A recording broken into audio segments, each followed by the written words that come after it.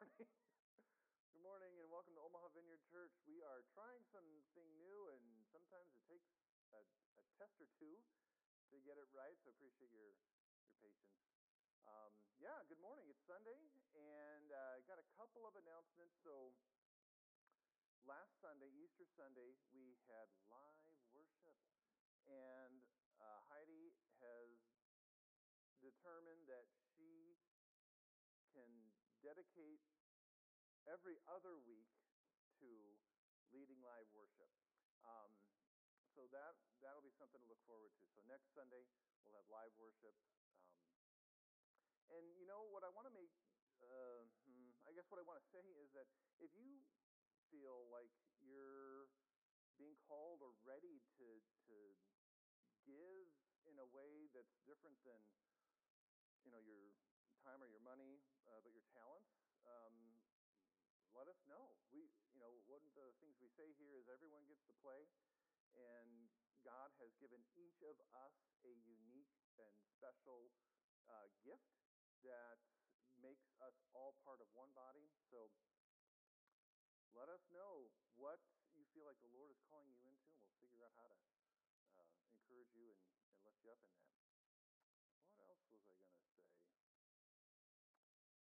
Oh, yeah. So we have rearranged our room, and one of the things that this has created is a lot of brightness and heat from the windows, or from the sun, really, coming into the windows.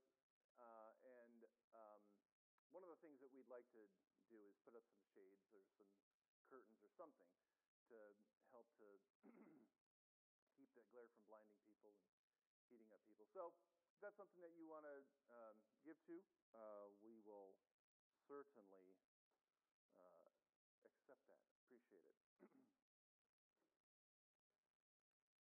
The glare on the TV? Maybe it's because it's, bright or whatever. Anyways, well, let's pray, and then we'll jump into our message today. Or actually, I'm just going to jump right in. So, M. Night Shyamalan, excellent movie producer. One of my top favorites of his is the movie Signs. And if you haven't seen it, and if you have, we'll just indulge me. So it's a story about a man who loses faith. He was a minister, and he loses faith because his wife was killed in a car accident. She was pinned against a tree by a truck. She stayed alive for a while, and he got to talk to her, and she started saying things that didn't make sense to him. Well, then aliens invade the planet Earth, and the family that this widower is a part of has an encounter with an alien in their home, and it's threatening his children.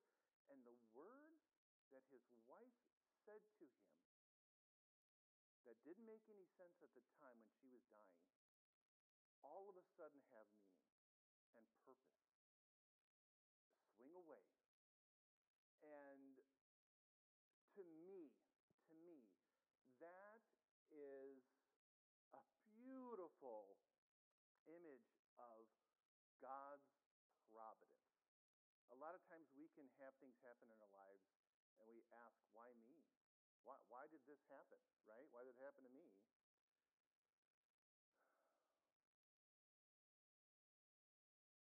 And, what the definition of providence is God's providing protective care. Also, timely preparation for future eventualities. And 1 Peter 1, verse 5 and 6 says this in the Message version. God is keeping careful watch over us and the future. The day is coming when you'll have it all, life healed and whole. I know how great this makes you feel, even though you have to put up with every kind of aggravation in the meantime.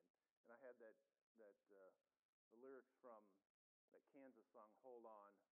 Baby, hold on, because it's closer than you think, and you're standing on the brink. Hold on. Baby, hold on, because there's something on the way. Your tomorrow's not the same as today. We're going to be looking at the book of Ruth for the next couple of weeks, and we're going to see how at the very beginning we can really identify with Naomi. But all along this story, we see God bringing life. And this is a story where we can see ourselves. And sometimes I find stories much more powerful than just knowledge. Because in a story, again, you can identify with the characters, and you can see something unfold, and you can recognize, you know what, that happened to me. Or you can see yourself in the middle of something like that, and then maybe you have some hope that something great is going to come from the Lord. So let me pray. Lord, we ask you right now to come into our presence, and that you would make this story from the book of Ruth alive to us today, and that we would open our eyes and open our hearts to your presence and providence in our lives. Amen. We can risk trusting in God's providence. So the book of Ruth, we'll just give some historical context, and we can throw up the next slide here. So the book of Ruth is between the book of Judges and 1 Samuel. And just to kind of back up, so Joseph and his brothers go into Egypt to escape a famine that's happening. Egypt is now the home of the Israelites. Well, then years go by, and Moses rises up, and he leads the children of Israel out of Egypt, and they spend 40 years in the wilderness, wandering around. Finally, the time comes, and Joshua takes the Israelites across the Jordan River, and the 12 tribes begin to claim the land and possess the land that was been promised to them by God. And then we have the book of Judges with these kind of heroes, these Old Testament heroes. What was that one you were talking about? Huh? Ehud. Ehud, he's a left-handed assassin, and he stabs a fat king. Look it up. But then there's also like Gideon, for the Lord and for Gideon. And then there's Deborah, who drives a spike through an enemy's head. Yeah. And then there's Samson, right? Okay, so what is all this insanity? It's kind of like the Wild West of the Israelites. So Judges 21:25 kind of sums it up. It's the very last verse in the book of Judges. In those days, Israel had no king. All the people did whatever seemed right in their own eyes. And then the next verse in our Bibles is Ruth chapter 1. And I'll be reading through this and then stopping to give us some context, some historical context. In the days when the judges ruled in Israel, a severe famine came upon the land. So a man from Bethlehem in Judah left his home and went to live in the country of Moab, taking his wife and sons with him. The man's name was Elimelech, and his wife was Naomi. Their two sons were Mahlon and Chilion. They were Ephrathites from Bethlehem in the land of Judah, and when they reached Moab, they settled there. So real quickly, a lot of times Jewish names have meaning.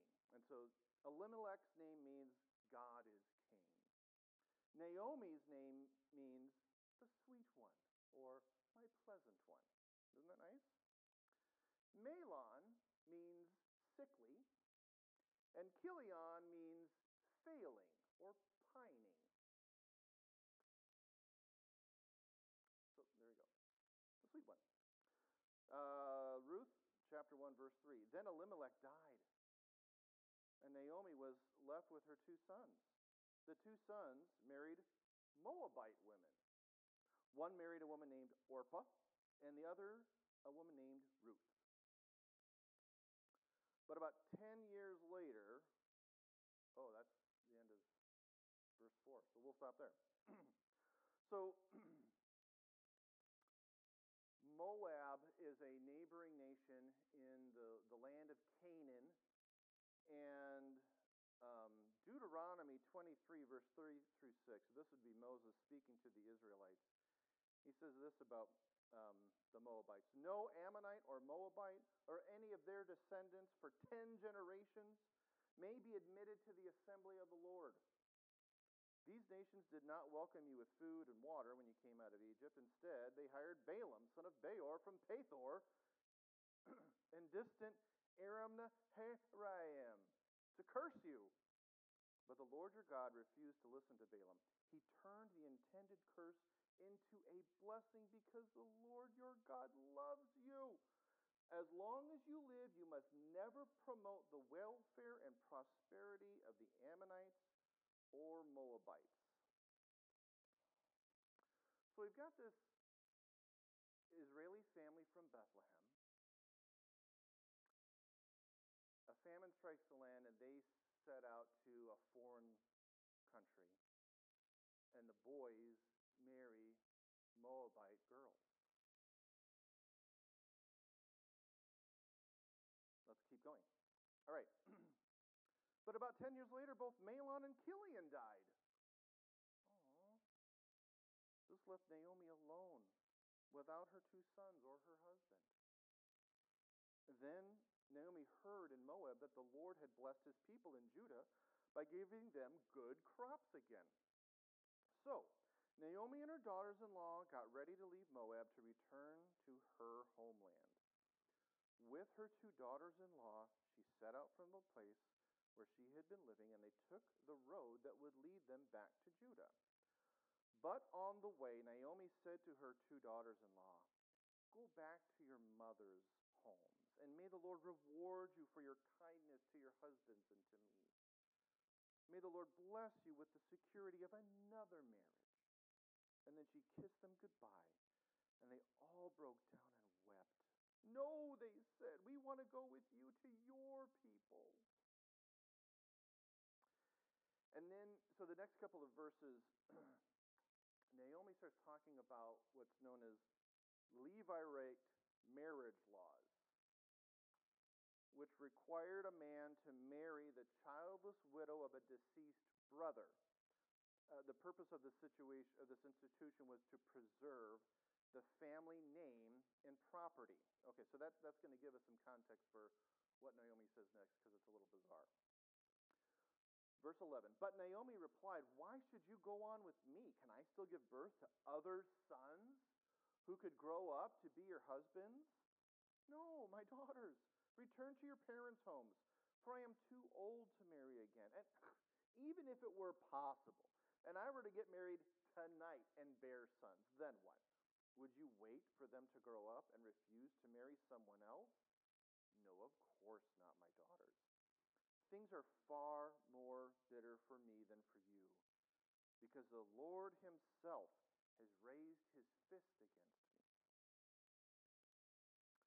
And again they wept together, and Orpah kissed her mother-in-law goodbye. But Ruth clung tightly to Naomi. "Look," Naomi said to her, "your sister-in-law has gone back to her people and to her gods. You should do the same." So Naomi is really taking an unselfish look at what's possible for these daughters-in-laws of hers. And then we have some of the most beautiful verses in the Old Testament. Ruth 1, verse 16. But Ruth replied, "Don't ask me to leave you and turn back. Wherever you go, I will go. Wherever you live, I will live.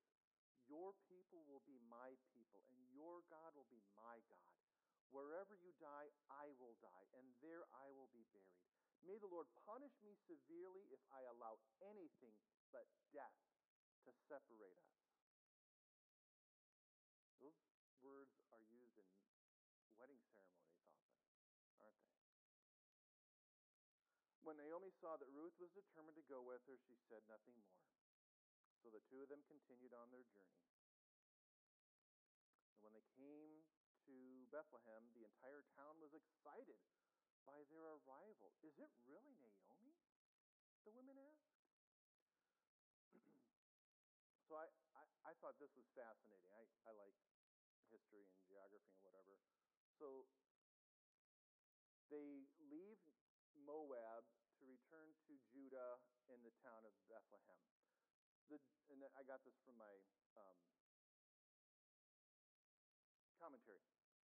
The journey of Naomi and her daughter-in-law Ruth first involved descending from Moab into the Araba Valley, a descent of over 4,000 feet from the valley's eastern rim to its floor.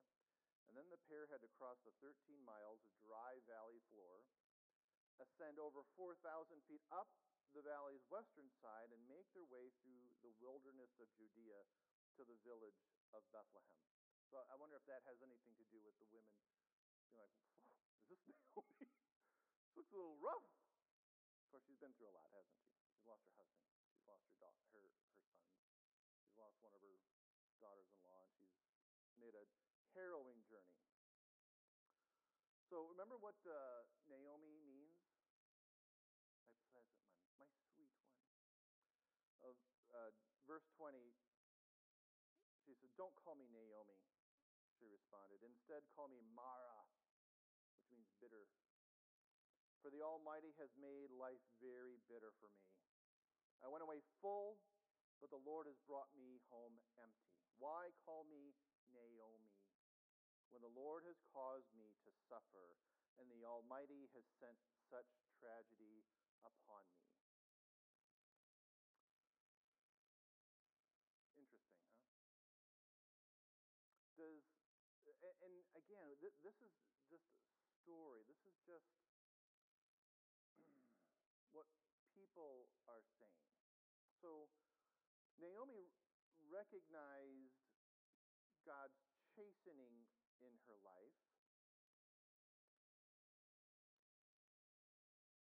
and she sees the death of her husband and the death of her sons as God punishing her for going to Moab and marrying Moabite girls.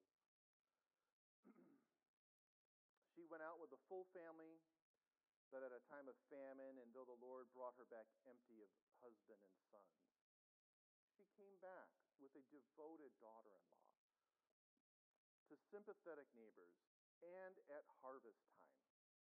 And one thing you'll notice is she's never referred to as Mara by the author of the book of Ruth. So they come back, verse 22. So Naomi returned from Moab, accompanied by her daughter-in-law Ruth, the young Moabite woman. They arrived in Bethlehem in late spring at the beginning of the barley harvest. So about now, about April.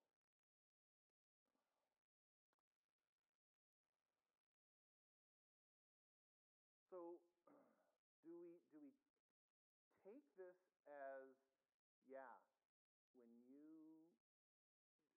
God has laid out, this is how you do things when you are my people.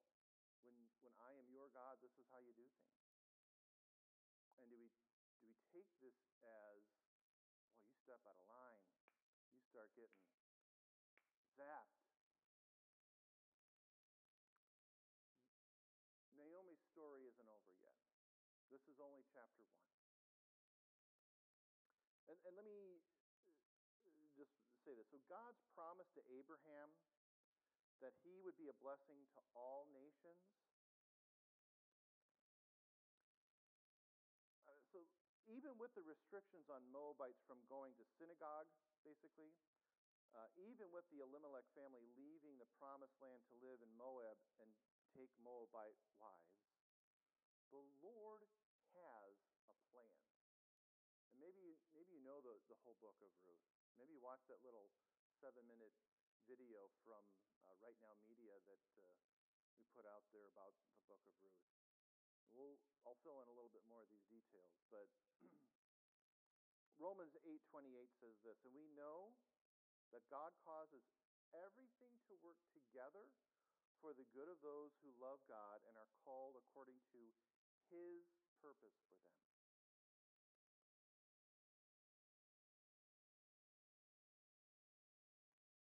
When do we see ourselves as chastised by God?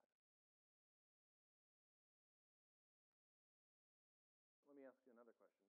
Who does God discipline? His children.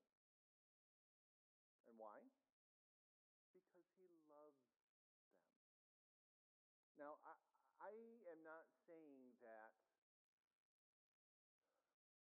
Elimelech's decision to go to Moab because there was a famine in Judah is why he died. I don't know why he died, and the scripture doesn't say it. Naomi takes it upon herself to see the Almighty causing her to suffer. And maybe we do that, right? We're going along, living our life, making decisions, and maybe we don't make decisions that God would be pleased with. And then things happen that are uncomfortable, that are suffering. And do we see God as making that happen to us because we stepped out of line?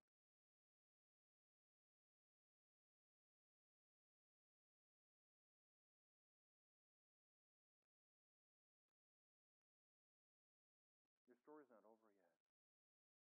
And neither is Naomi's or Ruth's. Here's some redemption that I see just in chapter 1. Again, Naomi is unselfish, praying a blessing over her 2 daughters-in-law for new marriages.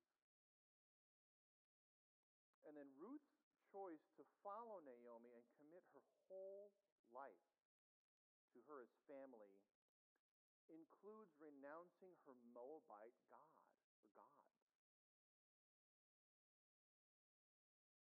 One of the things that we see, or I see, in the kingdom of God is that relationship is the key link between someone who is lost and doesn't know Jesus and someone who knows Jesus and is found as God's child. Ruth becomes a follower of the one true God because of relationship. God loves you, and there is no disobedience on your part that He can't work together for your good. You are called according to His purpose. So what losses or deaths are you experiencing? What hopelessness and bitterness have you thought of as your identity? Maybe taking it on as your name. Have you found yourself far from home and empty of the people or values that you never thought you would lose? What does God have to say about your life? 1 Peter 1, 5 and 6. I'll read this again. God is keeping careful watch over us and the future. The day is coming when you'll have it all. Life healed and whole. And I know how great this makes you feel. Even though you have to put up with every kind of aggravation in the meantime. Maybe you're like Naomi this morning, lost and empty. And maybe you just need to share your broken heart with someone who's willing to listen. Know that you can come home. You are not what you did. Come as you are. No one here is perfect, and no one here is closer to perfect, than anyone else. Our mission is to experience God's great love for us and to share that love with others as we point to Jesus. It would be a shame for you to leave carrying the same burdens that you showed up with. So as we close in prayer, if you'd like to talk with someone or to be prayed for, I want to invite you to come up to the front row or send us a message online. Together, let us risk trusting in God's providence. Let's pray. Heavenly Father, at this time, a year plus past when our country changed, our lives changed, we may be wondering what this is all about and how did I bring this upon myself and others. Lord, I pray that you would speak the truth to us, Lord. And as Jesus said, who the Son sets free is truly free. Lord, if there's anything that we have taken upon ourselves as our identity, bitterness instead of sweetness, Lord, I pray that you would encourage us and strengthen us.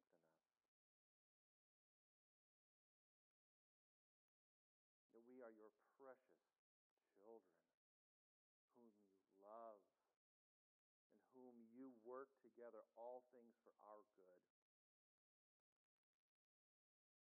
Our story isn't over yet. And we can trust that you are keeping your eye on us and our future, and that we would all, because of your plan and what you have done, will one day be in your presence fully. Our life healed and whole. Lord, as we are in the middle of what we're in the middle of, Lord, may we lean on those who are in relation with us as comfort. And Lord, may we be you to our friends and our relations and our neighbors.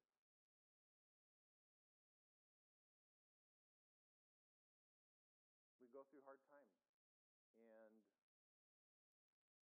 the truth is you are with us. Lord, I pray for your presence to be manifest in the midst of what we're going through. Amen.